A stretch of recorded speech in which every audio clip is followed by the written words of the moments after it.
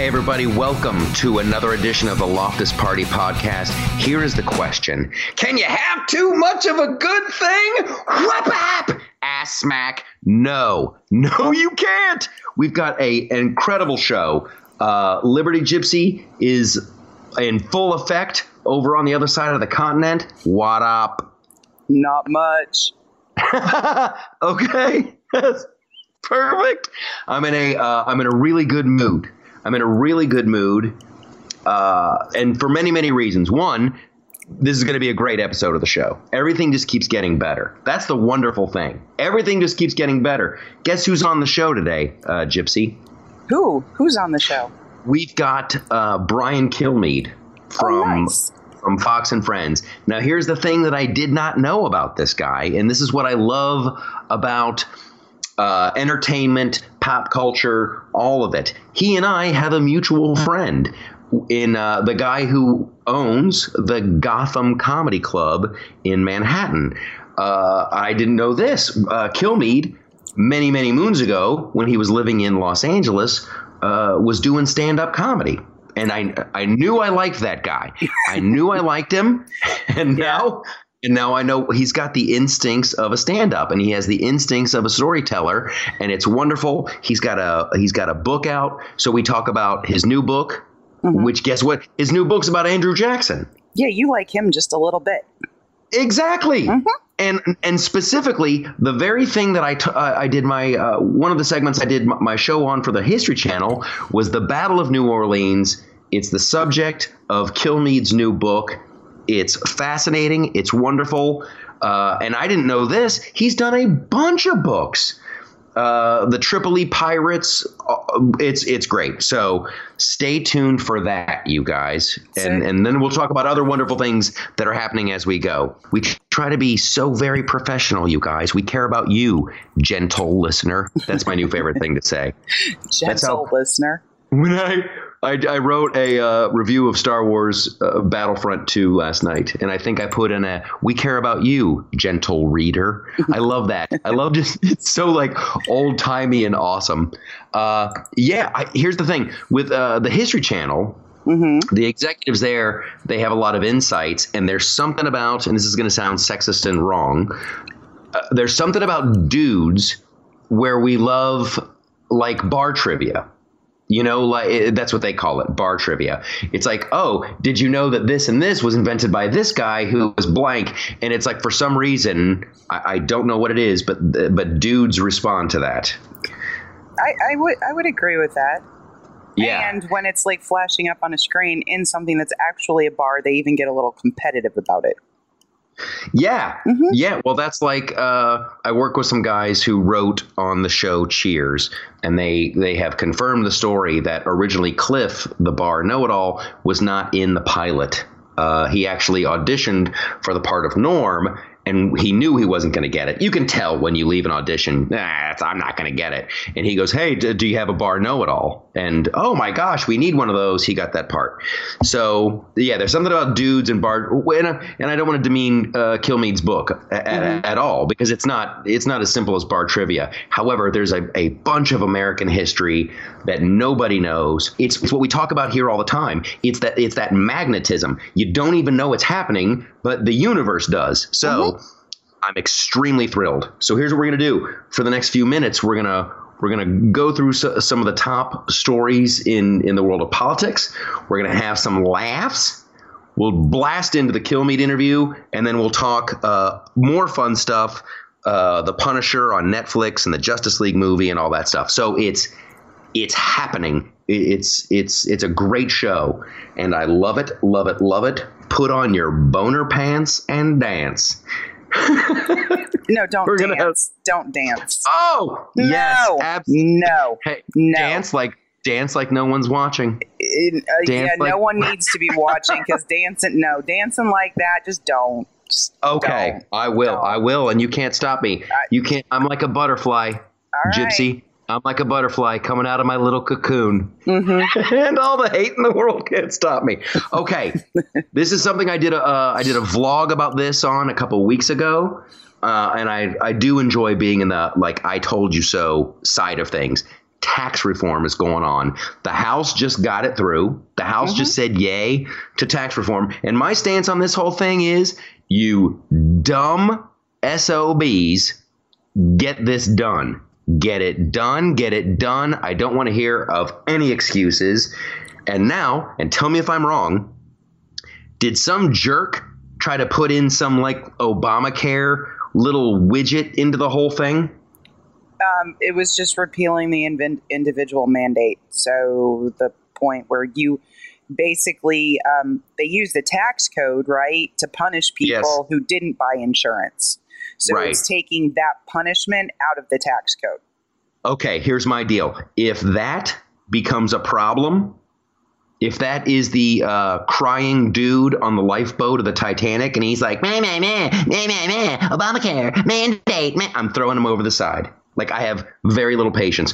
We got to get tax reform done. I don't want any goofball little, hey, we got to do this for the evergreen trees and we got to allocate $200 million for the study of bumblebee farts. I don't want to hear it. And I don't want to hear guys going, well, we're 82% of the way there. And if they could just cave on this one thing, I think I could vote for it.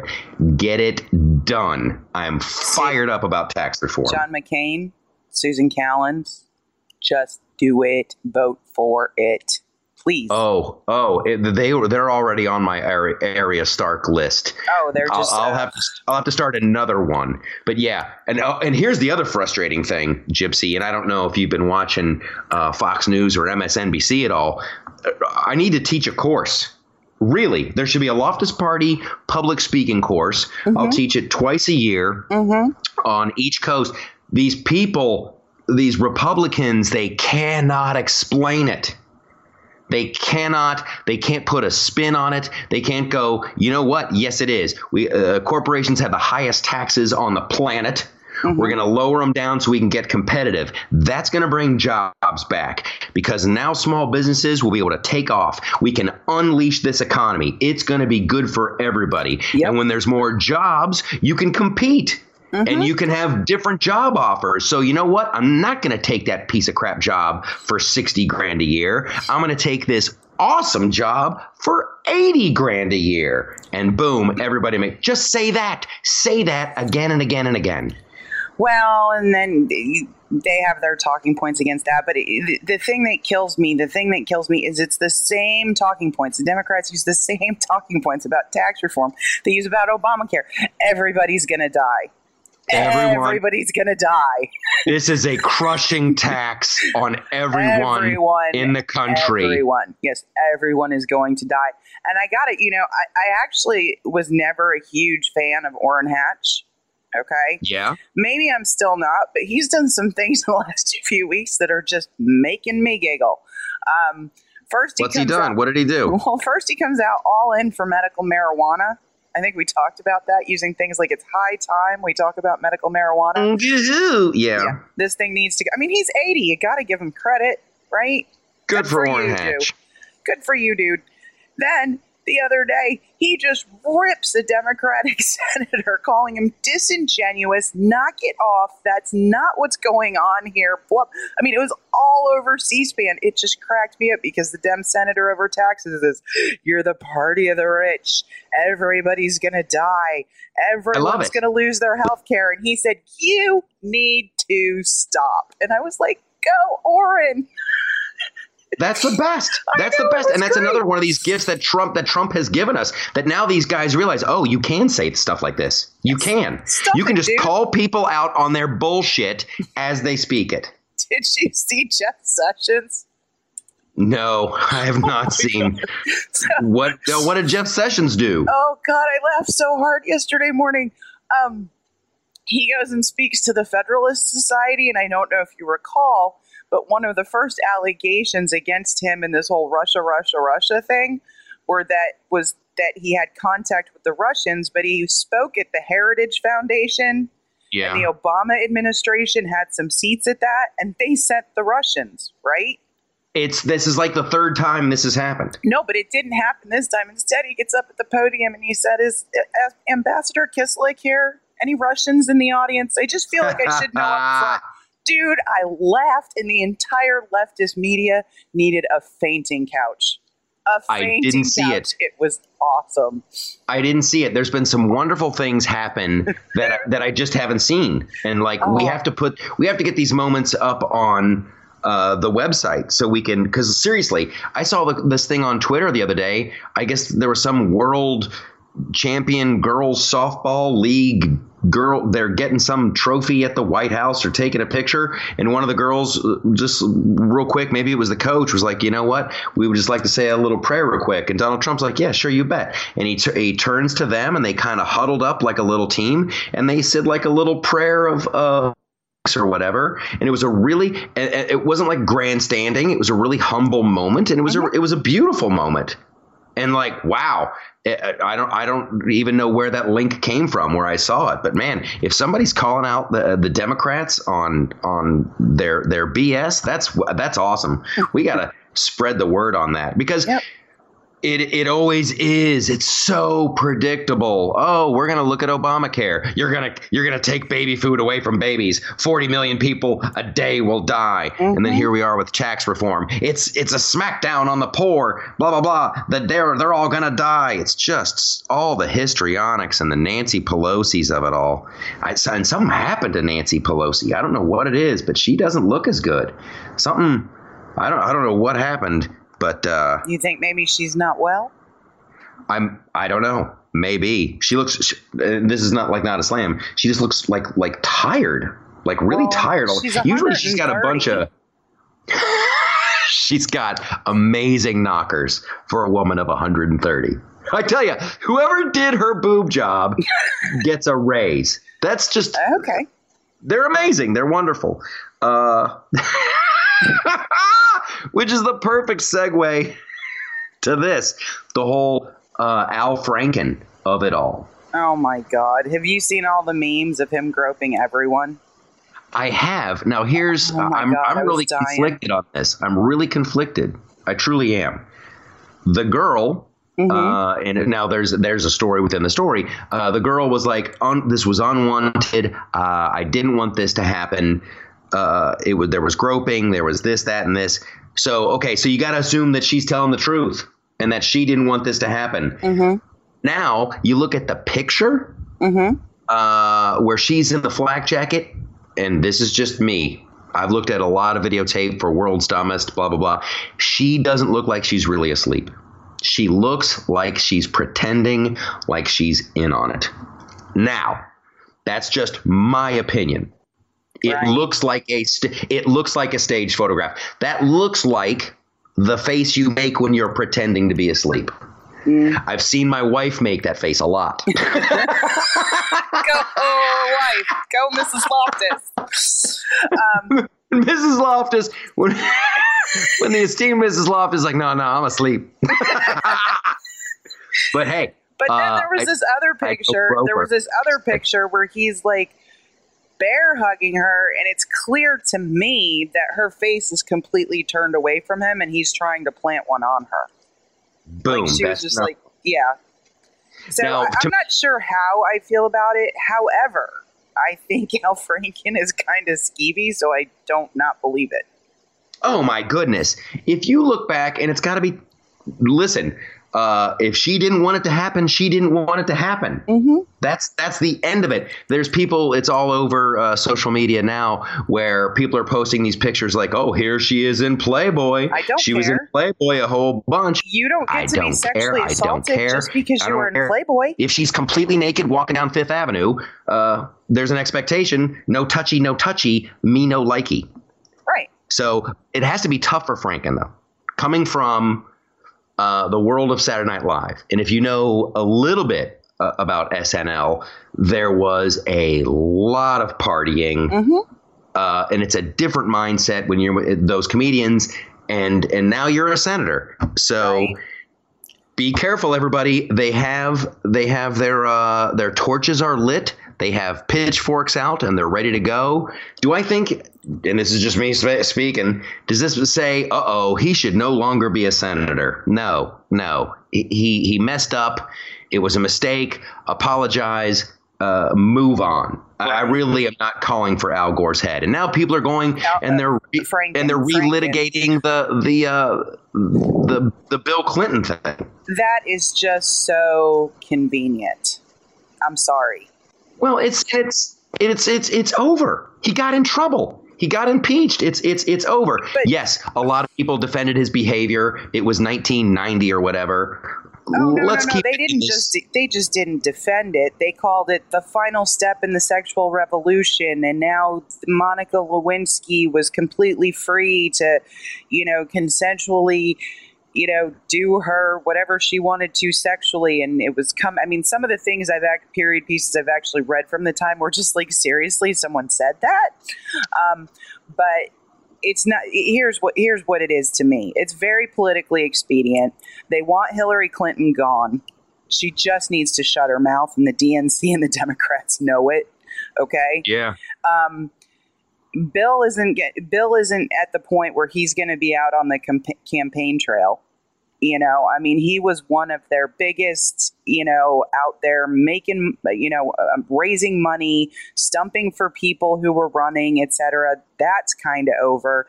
And basically, in order for them to take the high ground in looking at some of these Republicans that are being accused, they have to say, well, we were wrong about somebody, so let's pick Bill Clinton. She needs to go away. He's of no use to us. Let's do that. Right. Mm-hmm. And I really would tell everyone. It was so coordinated. I would. It is. And it's listen, all of this stuff. Don't paint with the broad brush. Mm-hmm. Don't say good or evil, blah, blah, blah. Like, listen, if you're Bill Clinton, seriously, and you're around the White House and Hillary. And I'm going to judge Hillary's behavior. I don't think she's a wild cat in the sack. That's just me saying that. And you've got an intern who thinks the sun rises and sets on every action and reaction. Bust off a piece of that. I don't remember Monica pressing charges. You know what I'm saying? No, it takes two to tango sometimes.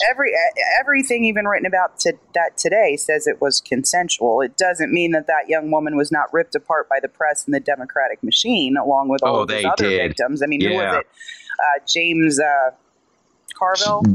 The Snake Man. His famous quote, drag $100 through a trailer park, and then you'll see who jumps or something like that. That's what you do. That's what you do there, Liberty Gypsy. You drag $100 bill through the trailer park. Somebody's going to jump on it. They're going to get it. They're coming after money. Yeah. Down. Ding, ding, ding. I know. The Snake Man of Alcatraz. I still think at some point, Bubba just needs to take the DNA test and figure out if that young man is his son. Oh, there it is. Just put that one to bed. Put that one to bed, because by not taking it, you just make me believe it. Yeah. Well, yeah, I don't hold your breath. In other wonderful news, I think Trump's trip to Asia was a huge success. I'm just going to say that. No one's talking about that enough. Our GDP is right there in the wheelhouse. If they can get tax reform done, wonderful things will happen. We're on the edge of some truly wonderful things. Mm-hmm. I have to say, I have to do this story real quick. There's some dude from Ohio. Boy, that's the home state. Some guy who was really big into the anti-gay, anti-LBQYX rights thing. Yeah. He worked for the Family Research Council, and then they caught him in his office doinking another dude. Yeah, there's several allegations going on that way. I think he actually resigned his position in the Ohio State Legislature once something became public. I'm not sure which allegation it was. So, yeah, not a good look. Not a good look at all. Well, it makes me sad. You can almost set your watch by it. You see these guys, and I hate to judge, but it's like, dude, this is why the conservatives, the people, you can still listen. You can still enjoy the company of another dude and be anti-LBGYX bathrooms. Okay? You can do it both. Now, unfortunately, you got a wife and kids, so you got some serious figuring out to do. However, Right. I mean, he could be one of the most brilliant minds in politics. We'll never know because he now looks like a hypocrite. And that is the shame of it all. So, my message to conservative politicians, if you enjoy the company of other dudes and the occasional roll in the hay, get it out there. Get it out there. You can still have your same political beliefs. Absolutely. Yes. Yes. Okay. Fantastic. We're going to take a little break. And then when we come back, that's right, you guys. I just said it. It's such radio talk. We're going to take a little break. And then when we come back, we're going to be joined by Brian Kilmeade of Fox and Friends. His new book is Andrew Jackson and the Miracle of New Orleans. Americans are some badass sons of bitches. Okay? Yes, it's true. I'm sorry, it's a fact. I just watched a show about the Star-Spangled Banner, all right? And the Star-Spangled Banner is from the War of 1812. The English were still pissed about the Revolutionary War. That was the deal, right? And understandably so. Because, yeah, they were the mightiest army, and they were like, I can't understand how we lost that. How did we lose that war? We are some badass mofos. How did we were all in a line wearing red coats. We looked smashing. And these ne'er-do-wells hopping and scampering through the woods with squirrel hats. Squirrel hats for And that's how we won the Revolutionary War. We didn't fight fair. We're like, if you see somebody looks important, bang, bust a cap in him and run like a son of a bitch. And the English like, excuse me, you're not doing it right. You're supposed to stand in a line. Then there'll be some kicking and all kinds of things. Completely doing this wrong. Bang! They shot Reggie, you bastards! You with the bunny hat. Yes, I'm talking to you. All right, you've won this round, but we'll be back. Mwah. And that's what they did. You know, nobody expected them to come back. Like, we done whooped them. They ain't coming back here. And the British like, oh, we're coming back in 1812. That's what they did. They came back, and that's in 1812. That's when they burned Washington D.C. to the ground, everybody forgets that part. We just burned your capital to the ground, you rebel scum. So they burned what they did. They burned D.C. to the ground. And this is what I love about America, right? We're hillbillies and we're diverse. And as soon as somebody just hits us hard, we all just join up and we're like, oh, it's on now, boy. It's on now. What you gonna do? What you gonna do, son? So D.C. pretend this is a map. So the Lord God sent a hurricane and wiped them out because God loves us more than he loves them. It's in the Bible. Look it up. It's in Badassiest Book 1, verse 2. Yay, though. It even starts yay, right? So the British had a backup plan. So they're going to come up through the Mississippi, right? They're going to come up and they'll divide and conquer and all that good rot. And so the Americans, we only have one dude. Like, there's this one crazy hillbilly from Tennessee, right? And Andrew Jackson. And they're like, hey, Andrew Jackson, would you go down? And he's like, hell yeah, I'll go down there. I'll kick their ass. I'm from Tennessee, mother. Pow, pow, pow! Yeah, that's a quote. He said that. And I'm gonna drop some serious quotes on you tonight. You better buckle up. So he goes down to New Orleans, and he doesn't have an army or anything. He's just a dude, couple hundred dudes, and the English, they're like 20,000 like hardcore dudes. These are the guys who just whooped Napoleon's ass in Europe, right? These are like the airborne of the English army. So Andrew Jackson goes down to New Orleans, and you got to say it right. You got to say N'Orleans. Yeah, they're very picky about that. Yeah, N'Orleans. You guys did it. Yeah, they're weird about it. N'Orleans, like you're choking on a peanut. N'Orleans.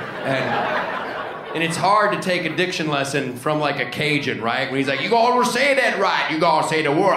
You're like, I don't even know what you just said. You gotta say no in the swamp in the creaky paddle boat. Okay. Something about the swamp. I'm gonna trust you.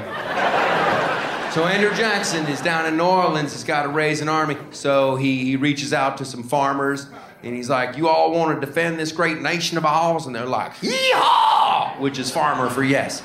And then there was like some freed black slaves, some black dudes. And he's like, hey, black dudes, you want to help defend this country? And the black dudes are like, do we get to kill white people? And he's like, yeah, here's a gun. And they're like, yeah, bang, bang, bang, bang. He's like, no, you gotta wait, you gotta wait.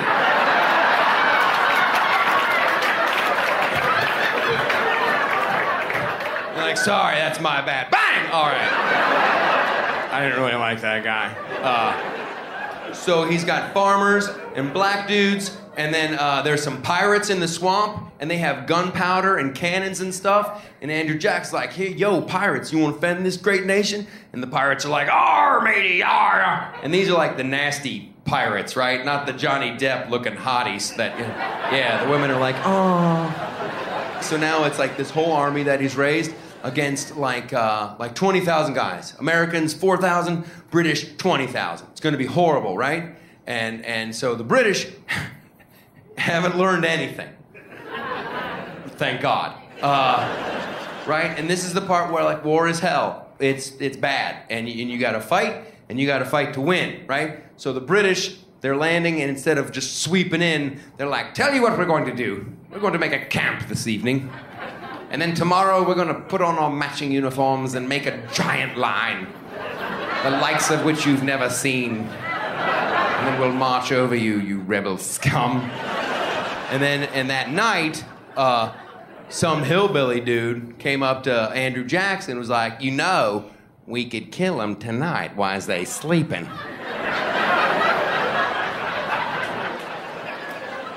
Let's do that. Hey, colored fellas, we gonna kill them tonight when they sleeping. Get a knife. We going, hey, pirates, we gonna, shut the up. We gonna tiptoe over there and kill them when they, and that's just what we did.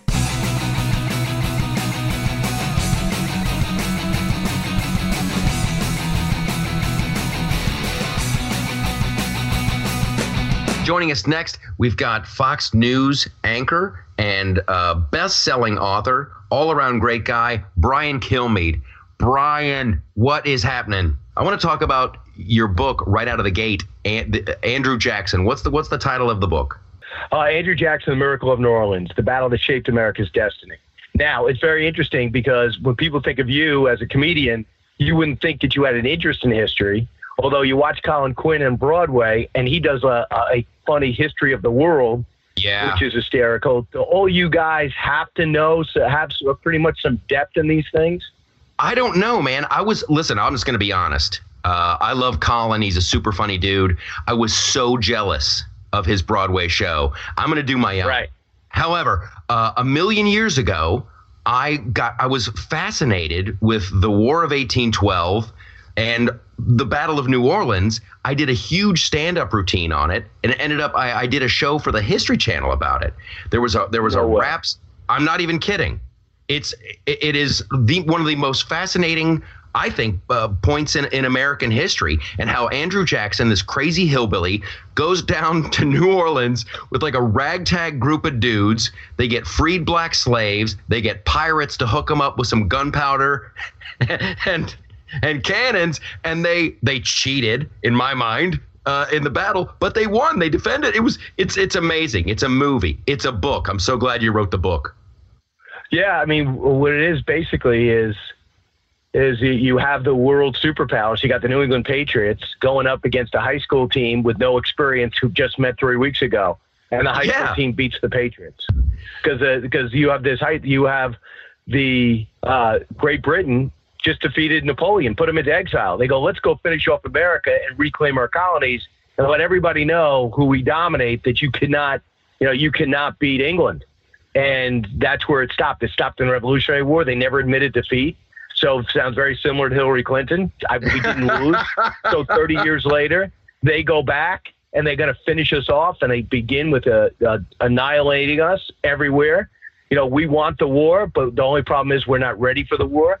And as usual in America, we start off bad and we eventually get it right. And then the backdrop of this is after, ladies and gentlemen, gentle listeners, they had burned D.C. to the ground. Like, England wasn't messing around. These were their finest, like, shock troopers.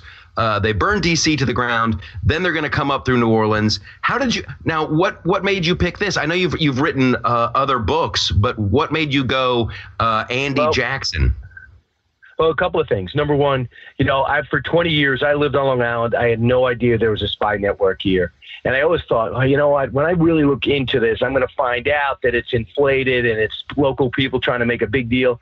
And the more I looked into this, the more I thought, this is unbelievable that our social studies teachers wouldn't choose to walk us around and show this spy ring, which was top secret for Washington until 1930.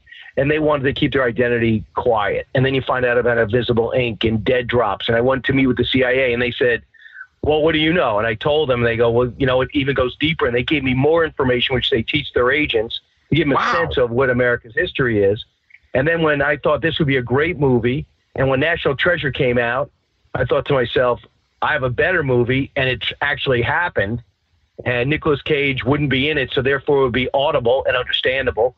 And number two is I see The Patriot come out, and I see Mel Gibson do it. I go, that's a good story. He does a great actor, but I have a better story, and it really happened. And then they said, listen, if you want to do a book, if you want to do a movie, do a book. Even if you get four buyers, just to say you have a book is going to be easier. Well, it sold over 1 million copies, and it's still selling. And even in that small $10 version, that discount rack, it's still selling because people, even from comedians like you to construction workers, there's a fundamental patriotism to the country. Then came Tripoli pirates and our first war against Muslim extremists.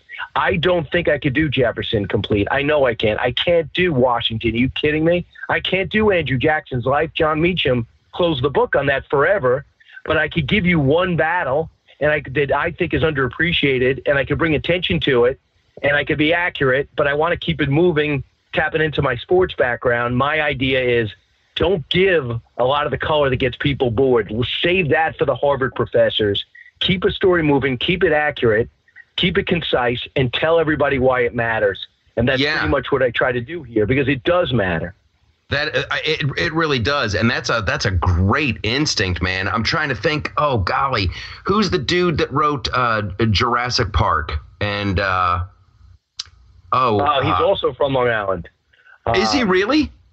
Yeah, he's also from the Manhasset area. Big tall guy. I know who you're talking about. Yeah. And he did ER, but man, his books had such great pacing. They just had such great pacing. They read like movies, and you can see, I can see why he did Westworld. Anyway, we're getting off the track. So Michael Crichton. Michael Crichton. There you go. Now you go to the final round of Jeopardy. Did you go down to New Orleans and look at like battle sites and stuff? Because that's what I want to do. It's unbelievable, and I have a lot of interest. I am stunned how interested I am in this, and to go to the battlefield and see it and see how it was preserved and have these dedicated people and rangers who don't make a ton of money but have such passion for it to be able to walk me through the battlefield. And what we're doing is on December 3rd, Fox has been kind enough to allow me to do a special. So we flew a drone over it, and our like almost every major news network, all the photographers have an option to go get a drone license. So now we threw a drone over it. So as we talk about it, you'll see the battlefield, but instead of swamps and woods, it's open field now. And you could see where the British came in, and you could see where America dug in. The berms are still there. Some of the original cannons are still there. The canal they dug to prevent the British from coming into New Orleans and getting over the berm. You could still see the indent. And these people kept it alive all these centuries. And every January 8th, they celebrate. And the Ursuline nuns that prayed for Jackson's victory, that Jackson believed gave him this unfathomable push that came from above, they still come out and bang pots in celebration. And now that convent that Jefferson promised to save and Jackson assured it, they keep it as a museum. And I went through there too. That is amazing. So now hold on. Now I want to find this out, and there's no shame in this. I'm not trying. Are you like sitting down at your laptop and doing all this work yourself? Do you have an assistant, someone who's I got two things. I got a couple of things. With Washington, I literally had 20 years of yellow pad notes. So I would just have these books out. I'd take it out of the library, and they really date back to the 40s and 50s, and I would take notes because it was written not to be read. It was written almost documents. But with Jefferson, I went into the Jefferson Library, and I had the best guy just sit there and go, no one was interested in Jefferson's fight against the Barbary pirates who were Muslim extremists. So he turned over a lot of his stuff to me, and he gave me these books. And then I was able to say, what could I bring new? So I'm doing that, and I got this best editor, this Bria Sanford, who's about 28 years old and just a genius and passionate. And we're writing with Don Yeager. Through the magic of electronics, you start off, you lay out maybe 26 chapters, you knock it down to 18. Then you summarize the chapters, you go back and forth on that. And then you say, let's blow up the chapters one by one. I got to go back to the introduction because the introduction for me is where I have an option to get a reader or not. So we rewrote that 4 times. And we just go back and forth. And then we have a historian to say, am I right? And I push back and forth on this. Yeah. And I'm reading constantly along the way. And when you have Winston Groom and Robert Remney and John Meacham, who are resources, and then you have this other guy you never heard of called Ron Dres, and he's an 83-year-old decorated Marine who dedicated his life to this, that found documents in England showing that they wanted to take New Orleans and keep it and reverse the whole Louisiana Purchase. So when you said, what did I do?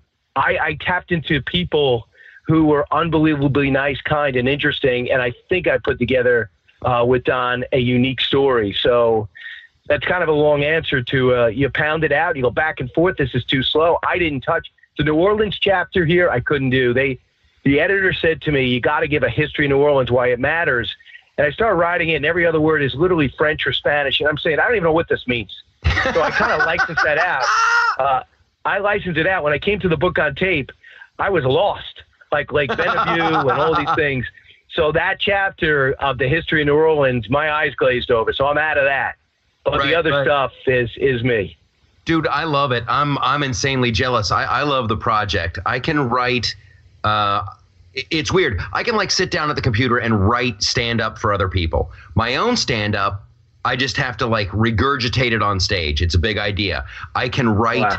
I can write sitcoms. The idea of writing a book, I am so. That is the real deal. I was lucky enough to interview one of the co-authors of the book Shattered, and now yourself. I put that up on a pedestal. I think it's just so daunting. But I like the way you like go, okay, these are the chapters. We're going to narrow it down to these chapters, and then I think because I want to do this. It's something I desperately want to do. Well, the other thing I did, and here's my method, and I cannot tell you that I studied authors and their methods. I'll sit there, we'll go back and forth, and I'll meet, and I'll talk it out. And I'll sit there and we'll record it.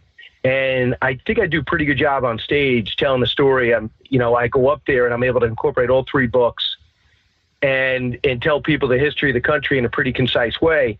And I'm able to sit there with my editor and say, here's my problem. I can't get through this. She goes, let's talk it out. How do you see this chapter going? I talk it out. We type it out. And then she goes, let me take this. So I take it. She'll take it and go, bring it to a historian and go, what do you think? And I come back and I'll punch it up again, and we go up and we go back again. What I did is, one thing that's important to me for all your listeners is that I want people to know I'm keeping the story moving, but I'm keeping accurate. And that's why I gave it to Douglas Brinkley. I gave it to John Meacham. I gave it to Jay Winnick. I gave it to General Stanley McChrystal, who goes into these war college classrooms and teaches these battles, and Eric Prince, who's a war fighter and a historian. He's a Blackwaters former Navy SEAL, and they were in the back of the book. And they're not doing it as a favor. I go, guys, if you can't back it, and they come back, and sure enough, 2.5 weeks go by, and Douglas Brinkley not only endorsed it, he came and did the TV special with me, which he's not supposed to do because he's a CNN guy. So he's going to be on the CNN. Yeah. So we went to New Orleans together. We stood on the battle and we talked it through. And I think there's a time in which, and I know you're with a lot of people that hate Trump, other people that like Trump.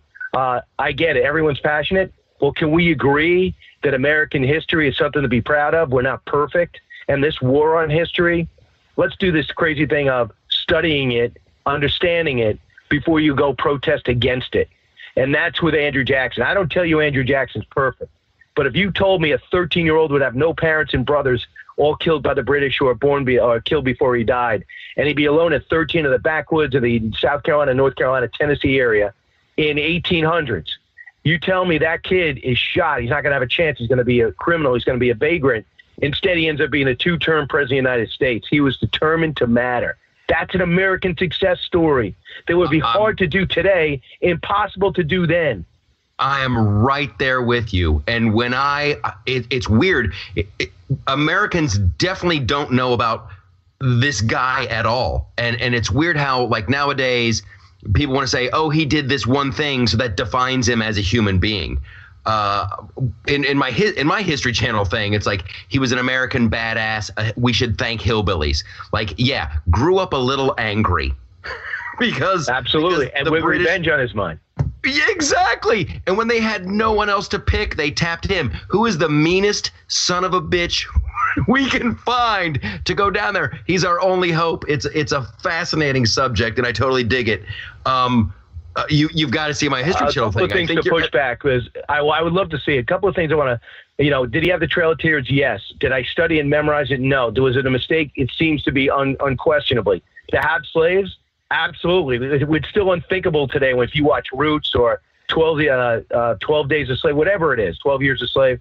Yeah. See, they say, how could this be our history? But it is. It was the history of the world back then. Indians had slaves. Portugal had slaves. Spain had slaves. England had slaves. Brazil had slaves. I can't condemn all these generations and civilizations. I don't have enough breath and time. I also am not that arrogant. I'm not arrogant enough to say my generation's perfect. How dare any other generation not live up to my esteem?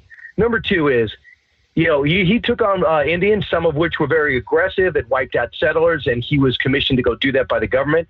And the other thing is he adopted an Indian boy, and he also was the first one that I know of, a general, to say, free men of color, take guns, pay them the same, treat them the same, feed them the same, and if you don't, I will shoot you. That's what he told his army. Yeah. You treat them the same. They didn't want to give blacks guns back then. He goes, are you kidding me? They're free. You take a gun, fight for us, you're in. And they fought with great courage. It's beautiful. So there is a dichotomy here. Yeah, I thought that was one of my favorite. That was the most beautiful, one of the most beautiful parts of that whole story. It's like, no, you're a citizen. Give that dude a gun. Now we're going to kill those people over there because they're the invaders. I love how it comes down to storytelling. That's all great. Now, because that's how I did a thing for History Channel about Jesse Owens in the 36 Olympics in Germany, blah, blah, blah, blah. And I found that on stage, right, you've got to have, the beginning and the middle and the end, and that's wonderful. Now, you did stand up at one point, yeah? I'm not, never got to your category. What I wanted to do is become a better broadcaster. So for about 12 years, I went up and I would do it anytime I had free time because I was out in LA, at a TV job, making $5.96 every 2 weeks and doing all sports radio at XTRA, which was WFAN out there on weekends. And I was making $200 a show. And I wasn't even making $30,000. And what I would do is anytime I had free time, I would do stand up and I was just starting to get paid. But I came back to New York, and Chris Mazzilli, our mutual friend, who I saw do stand-up, and he used to organize all the comics, and we know each other from soccer, and his brother played with my brother, and he couldn't have been more supportive of him. That got him, and he said, Brian, I'm removing myself from the process, and I felt like I was right there when the Fox News called and said, we want you to start filling in the mornings, and to get up at 2:30 and get off the stage at 11:30 worked for about a week. And then I said, I got to make a choice, but who knows if I'm going to keep this job or not. And now all these years later, if a Fox guy hopped up on stage in New York City, not only would it be an empty building, but they feel as though it would bring too much controversy, and it's not practical for a person that actually wants to recognize his kids in a picture.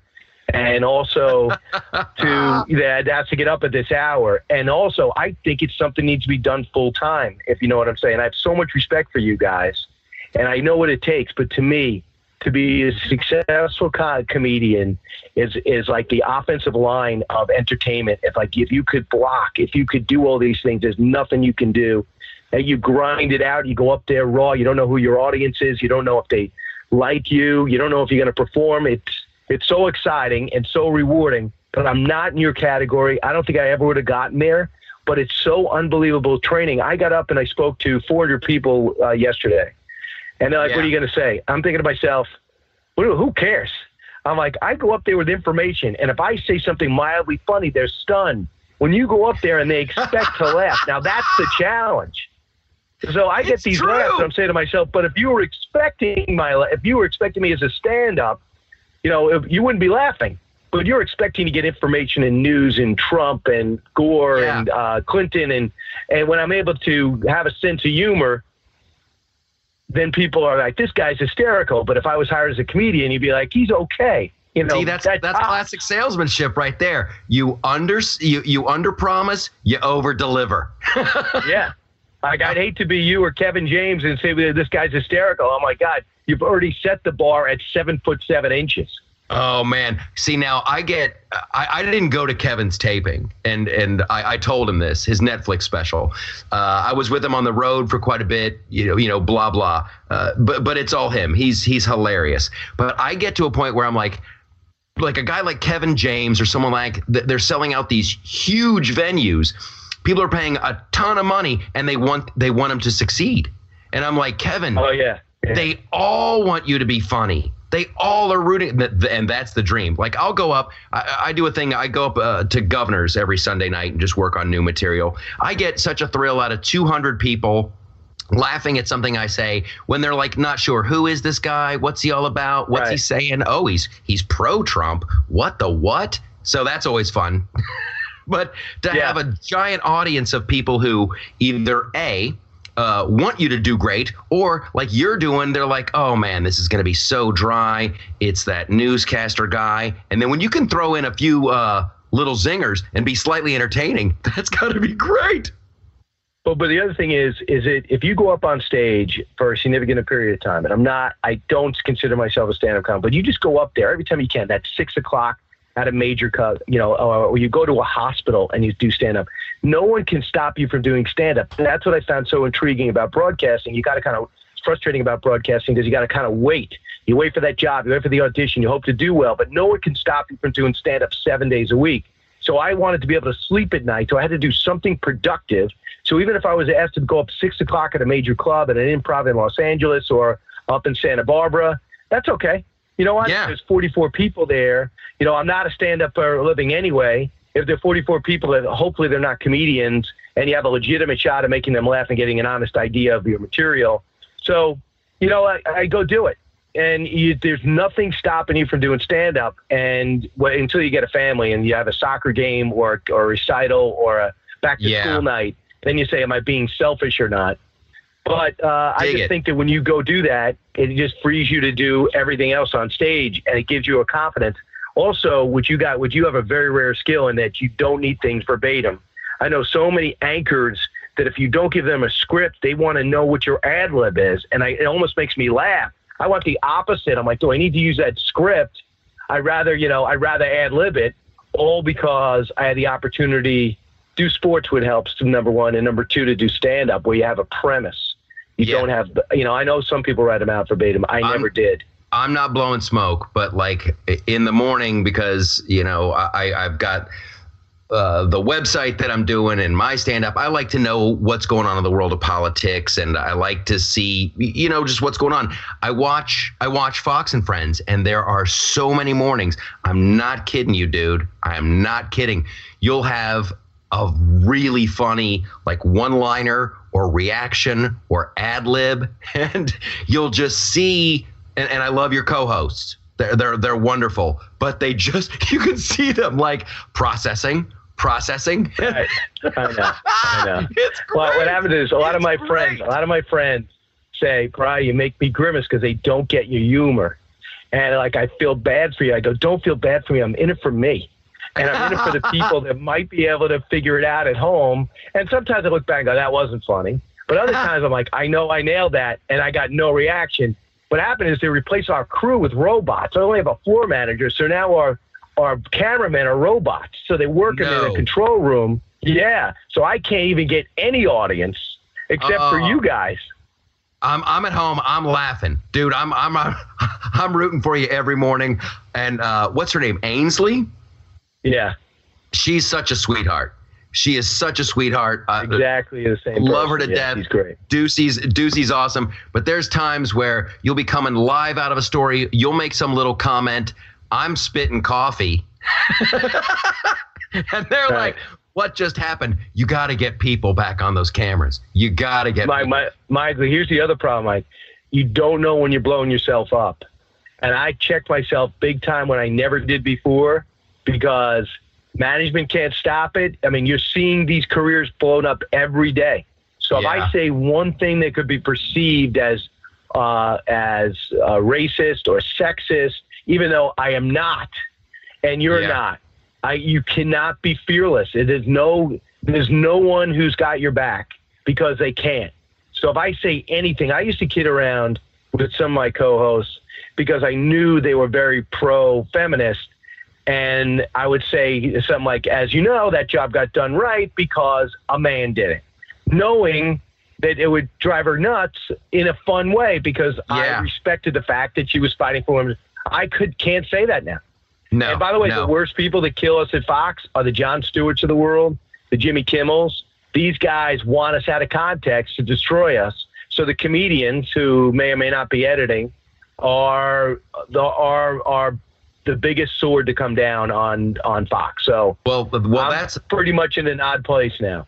You guys are. You really do. You have to mind your P's and Q's, and it's got to be really tough. And like I know they're coming after Hannity big time right now, but just so you know, there is a sea change coming. I was like the only like openly conservative comedian on the planet for the longest time. Honestly, there's a couple more coming out now. So it's happening. It's bubbling. People realize that it's ridiculous. People realize that you are allowed to disagree. And I don't want to like start designing posters for can't we all get together and crap like that. I want to lead by example. I just want to be a funny dude who's also leans to the right. And I don't think big government has all the solutions. And so, Mike, what I want to do too is here's the thing. Can you send me a couple of these clips? Because comedians and Fox and CNN and MSNBC, it just could be trouble, because, and by the way, when I say eggshells are too firm for what we're walking on. So I'm serious. So if you could send me some clips so I could pitch it, because I'm hosting Tucker on Wednesday and Friday, and then I'm doing it between Christmas and New Year's. If you could send me a couple of clips and you could actually say, I feel like, what you're saying now is what people 10 years ago say is when come out and say I'm gay. That was considered courageous. What you just said is considered extremely courageous. It is. The guy that I have so much right, and when a guy who actually I find heartening now is Bill Maher. Bill Maher says, what the hell's going on? Why don't people call out Muslims? And why are we condemning every person who comes out and says they're pro-Trump? They may hate him. But he wants to give people an opportunity to say it. So I give Bill Maher a lot of respect. Me too. Like it goes both ways. And man, we could talk forever, but I don't want to chew up the rest of your day. I'm super excited. Yeah, I'll send you some stuff to me. We'll edit this part out, but just shoot me a text with your email. I'll shoot you some clips. You can keep it on. If people want to get in touch with me, Kilmeade at foxnews.com. Oh, you gave the work one. No, it's the real one. And that's the one I get to. And right now I'm getting killed because I think Roy Moore should not be running. And I believe this is the crazy thing. I believe 9 women. And I have 2 daughters. If he was to ask them out, they're the 9th and 11th grade. I said I would kick his head in. And everybody is writing me, conservative, saying I've sold out. And how dare I say that? To me, that shows such a disorientation and a scary reaction.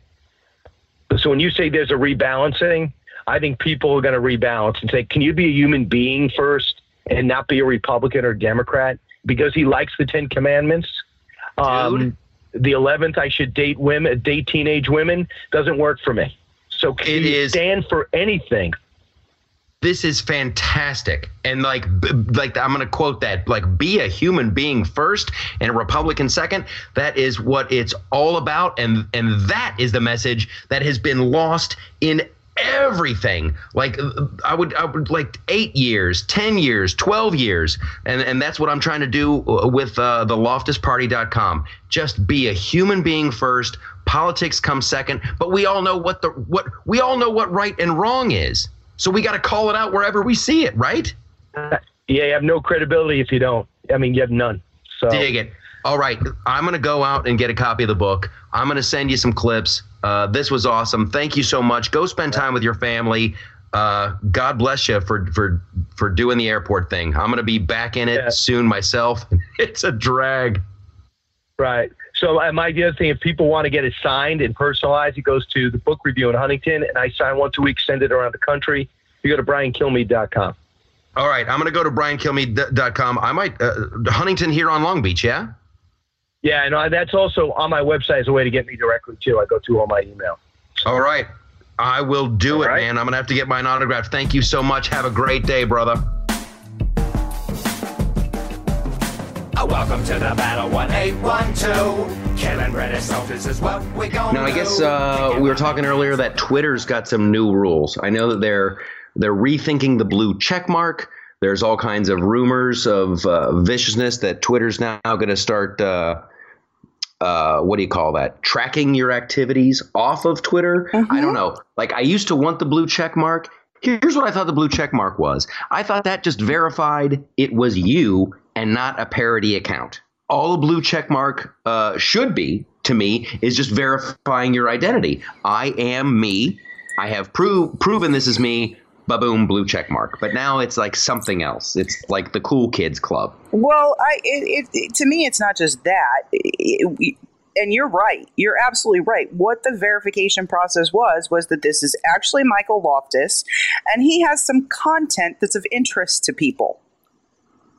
Not like not content that Twitter endorses, but like because we applied at one point for the blue check, and basically it's like, where's your content located? So we put the YouTube channel, we put the podcast, we put the website, right? And it was not like Twitter thinks this dude is cool. Well, thanks to all the white supremacy memes and all of this kind of nonsense, and I have a totally different take on it. You're giving that person a blue check as if you endorse them, says the Media Matters zombies. No, that's not what the blue check ever meant. But Twitter took an opportunity to say some people are making this mistake, so we're going to change some things. But what does Twitter say the blue check mark was to begin with? Exactly what you thought it was. This is this person. We know it's this person. And they have some content that's of general interest. Yeah, it's they're making this way too difficult. Mm-hmm. I'm not even kidding. Like, it really should be Twitter, free speech, verify you are who you say you are, and you get a blue check mark. That's really it. It's really quite easy. Someday I should send you the stock market performance of Twitter, the company, since the prodigal CEO Jack came back in October. He was one of the founders, and then he went away and did something else, right? Yeah. And then Twitter kind of got in trouble, and they said, "Oh, Jack, come back, come back." Since he's been back, the Twitter stock has taken an even bigger dive because he's decided to inject his politics into everything. When you are at a company and you think it's okay to disconnect the account of the sitting president of the United States just because you don't like him, that is when you know the culture in these companies is so self-righteous that they are correct, that this is just how they're going to basically it's gonna kill the entire business model. Well, hopefully they'll. I'm an optimist. I want them to realize their mistake and just dial it way back. Yeah. I want Google to stop clamping down. I want YouTube to stop clamping down, and just it's. I watched a YouTube video the other night, and it's a really great mantra. I forget who it was. It's a new person, and her whole idea is create and share, create and share, create. And I'm like, that's wonderful. And then I'm going back and I'm looking at the Loftus Party YouTube channel, and I was like, and this is what a couple days ago, and I said it on Facebook, and I'll say it again here. It's like there is a large body of work, a lot of content that we've created and that we're sharing.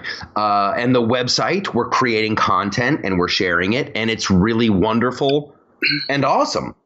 And I'm very, very happy. I'm pleased with everyone who's participating. Great things are happening. And I guess I should use this, the whole Google thing, the Amazon thing. I wanted to talk about this as well. I'm an Amazon Prime guy, and Amazon keeps sending me these emails. They keep sending me these emails where they're like, hey, dude, you're not getting everything you paid for.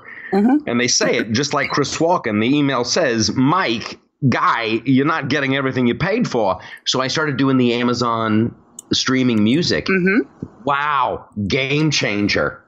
Loving it. Yep. Loving.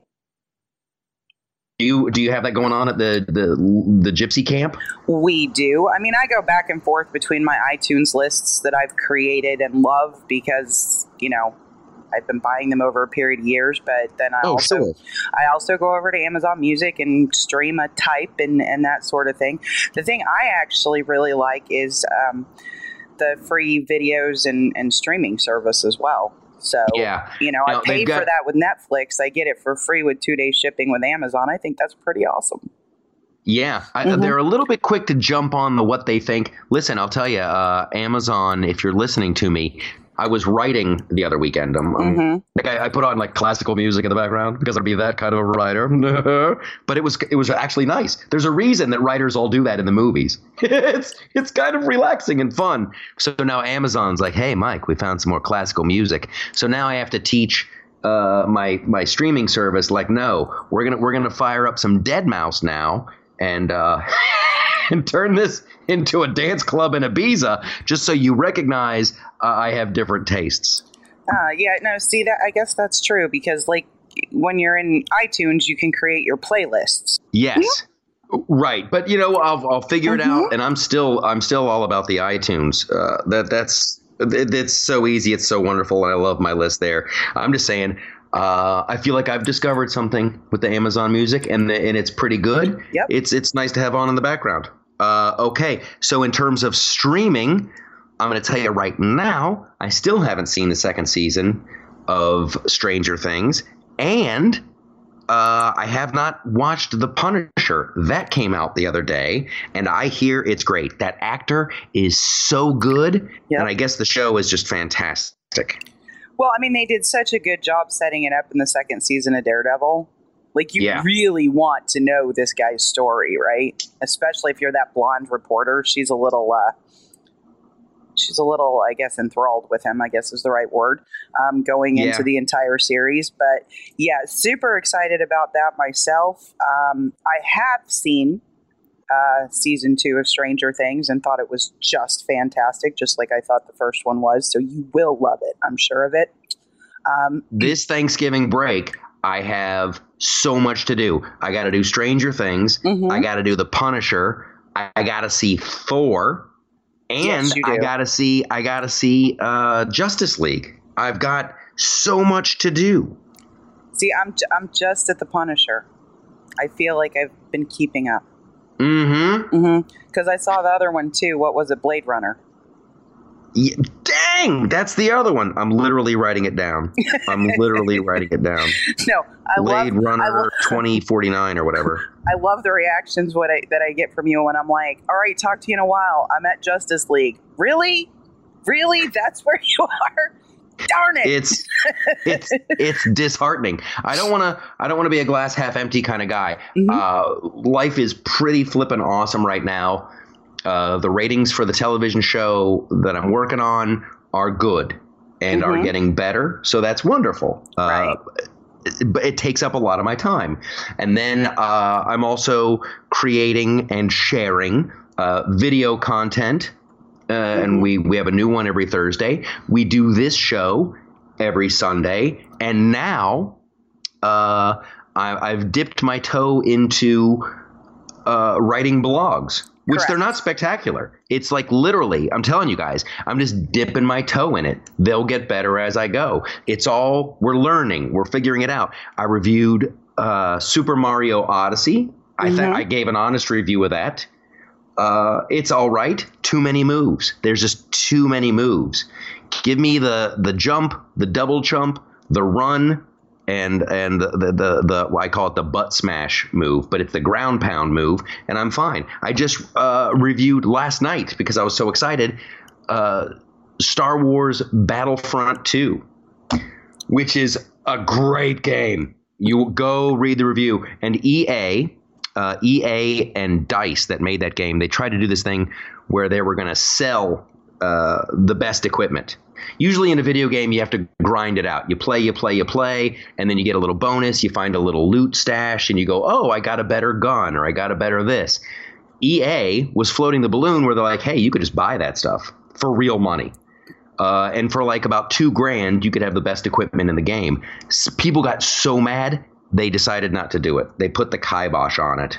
They might bring it back, but anyway, Star Wars Battlefront, it's a great game. Go to the website, read the review. So it's exciting. It's exciting.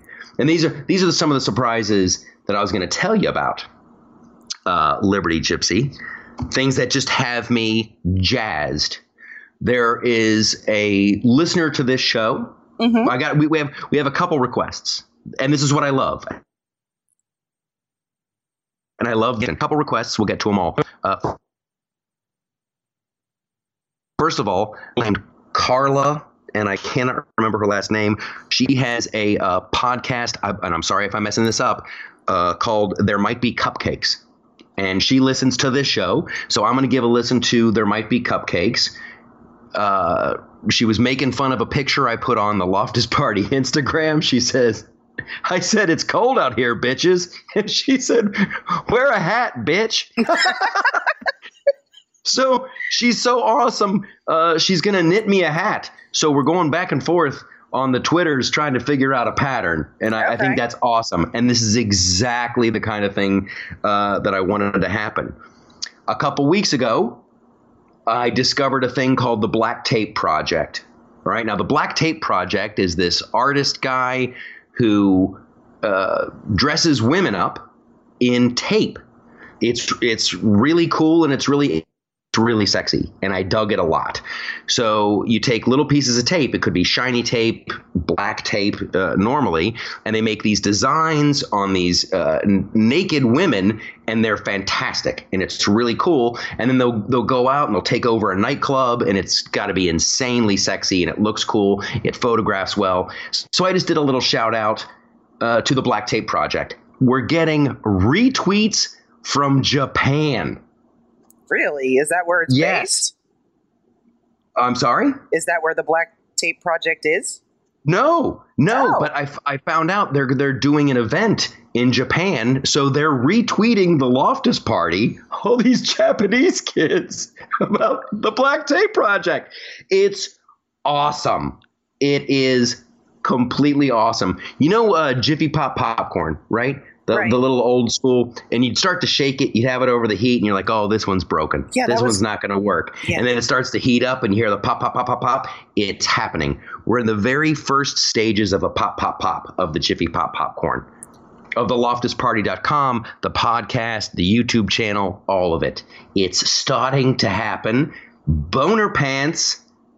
No dancing. There will be dancing. There will be dancing. See, this is the problem. Like, get your freak on. This is what I'm preaching, everybody. Like, to the Ohio dude who likes guys, do it, man. Tell your wife you've made a mistake. You can still, like, dance, get freaky, play video games, enjoy yourself. And this is something that Kilmeade and I were talking about, too. Be a human being first and put politics second. And that's a wonderful, wonderful thing.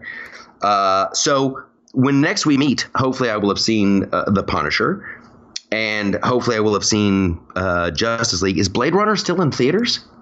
I don't think so. I don't think so either. Yeah, I don't think so. Thor is, and Justice League, and I will say my humble opinion is Thor is greater than Justice League, and I can guarantee it. I can guarantee it just from being a person who cares about this kind of thing. Mm-hmm. Like, and I was saying this to another buddy of mine hours ago.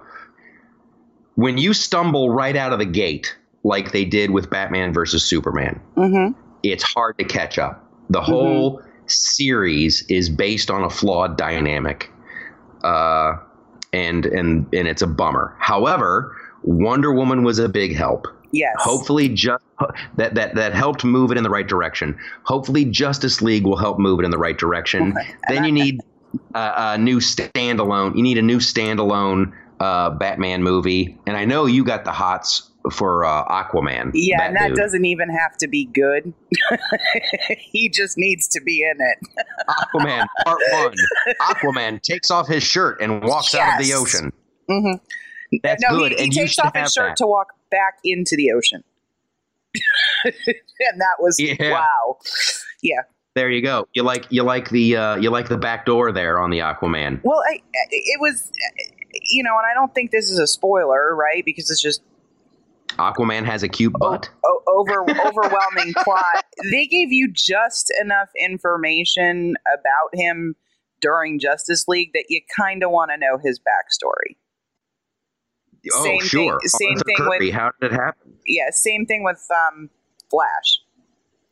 Yeah, that kid plays the Flash. Looks good. Yeah, and not so much with Cyborg, because he was kind of important. So you know a lot about him in the context of that move in Justice League already. But the other two, this is gonna sound horrible, but like Cyborg, and I always felt this with the Justice League comic. Cyborg fit a niche, if you will. They're like, oh, we want to attract more younger African Americans to comic books. So, and they just they literally just threw Cyborg together. If you've seen the origin story, they literally just threw that character together, and now he's an integral part of the Justice League. No, Black Panther.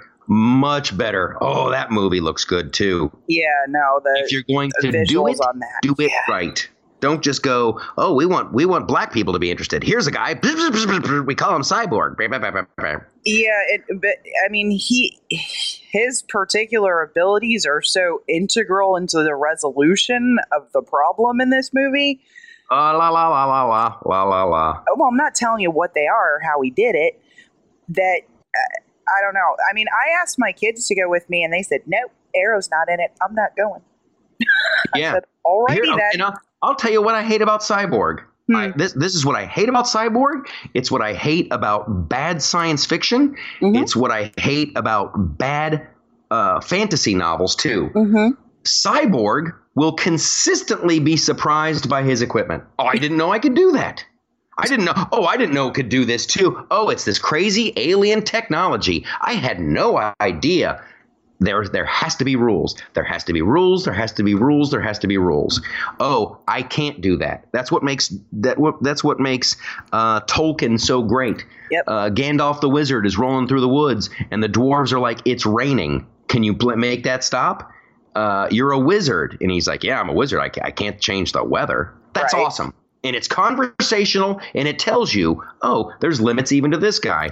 But Cyborg in the comic books and in the Marvel or the Warner Brothers Blu-rays and movies and stuff, it's always like, I didn't know. Oh my gosh, my armor can't. Oh, I hate it. I hate it. I hate it. I hate it. I hate it. Well, and rules are the reason there's arguments about, who would win Batman versus Superman. Yes. The rules make the arguments, Yes. So, yeah, no, and I definitely see what you're saying there, because I was not really at all familiar with his character before I saw the movie. But, yeah, that whole, oh, look, yeah, that still exists. If that's part of who he is, I'm not spoiling anything. Okay, wonderful. I'll go see it, and then I'll probably completely rail on it. I just want it to make enough money where they can make more movies and try to fix it. Just another chance to be able to fix it. Well, I mean, it's not as everybody that I've talked to, and I agree, not nearly as bad as Batman versus Superman. Like, it's not that level of, oh my God, are you kidding me? It's not like Martha. My mother's name is Martha. It's not like another bad premise. Yes. So. Okay, I think we're going to run out of time. I apologize and I'm going to let you remain anonymous because there is a stigma to it. I wanted to have more fun with the Harvard butt sex class. Harvard had this workshop called What in the Butt? And it's I got a great joke out of it. I'm sure you did. I did. I did. So that one's going in the stand-up. It's pretty funny. I'll try to get a clip of me. I'm going to go to Governor's tonight. I'll do it on stage. But yeah, if you have to take a workshop to figure out butt sex, you're an idiot. You're an idiot. But I went to Harvard. Okay, we made a little bit of fun of it, and however, people were up in arms and shut it down. Listen, hey, if you wanna waste, God, I don't know how much money the workshop cost. If you want to throw that money down the drain, just I studied butt sex at Harvard. I don't know how many thousands of dollars it was, but let them do it. If people don't stop people from throwing their money away, that's what I'm saying. That's what I say, verily unto thee. So Thanksgiving is coming up. We'll have to do like a special Thanksgiving show. We'll figure that out. But holy smoke, it's going really good. I'm super excited. When the Japanese kids are retweeting you about the Black Tape Project and people with other interesting podcasts are hitting you up, I'm talking about There Might Be Cupcakes. When we're talking video games on Facebook, we're talking politics, it's happening. That great Jiffy Pop popcorn of creativity. Thanks to Brian Kilmeade for being on the show. There's going to be more guests. All of this, you guys, we're figuring it out as we go along. I've never lied to you. I am a freak, and we're going to figure it out as we go along. He's not lying. I'm not. It's wonderful. And everyone is welcome here. Everyone is welcome. Have a great week. Great Thanksgiving. I love you all. It looks like you've lost weight. Those are wonderful biceps you've been lifting. I'll see you next time.